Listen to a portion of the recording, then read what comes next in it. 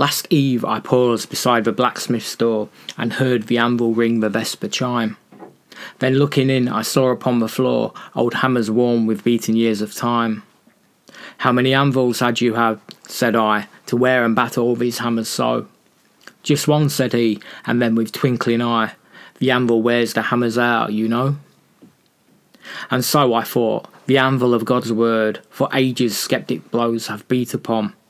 Yet though the noise of falling blows was heard, the anvil is unharmed, the hammer's gone.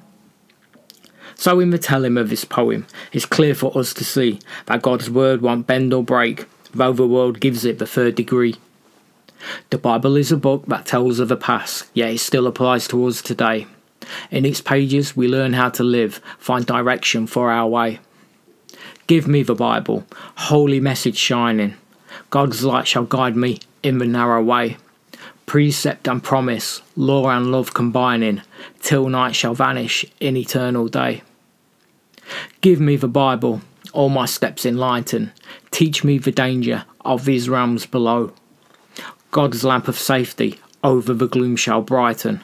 God's light alone the path of peace can show. So on this path stand we do, knowing that the Bible is all good, all true. Looking to God, trusting in his word, Jesus the Saviour of man, his merits to us transferred. That's where we leave the anvil of God's word talking to us today, telling us about Jesus and his salvation, because he's the only way. Finally, the question is, open or closed, what will you be to God's word that stands eternally? The answer? I have no clue. I guess I will leave that up to you.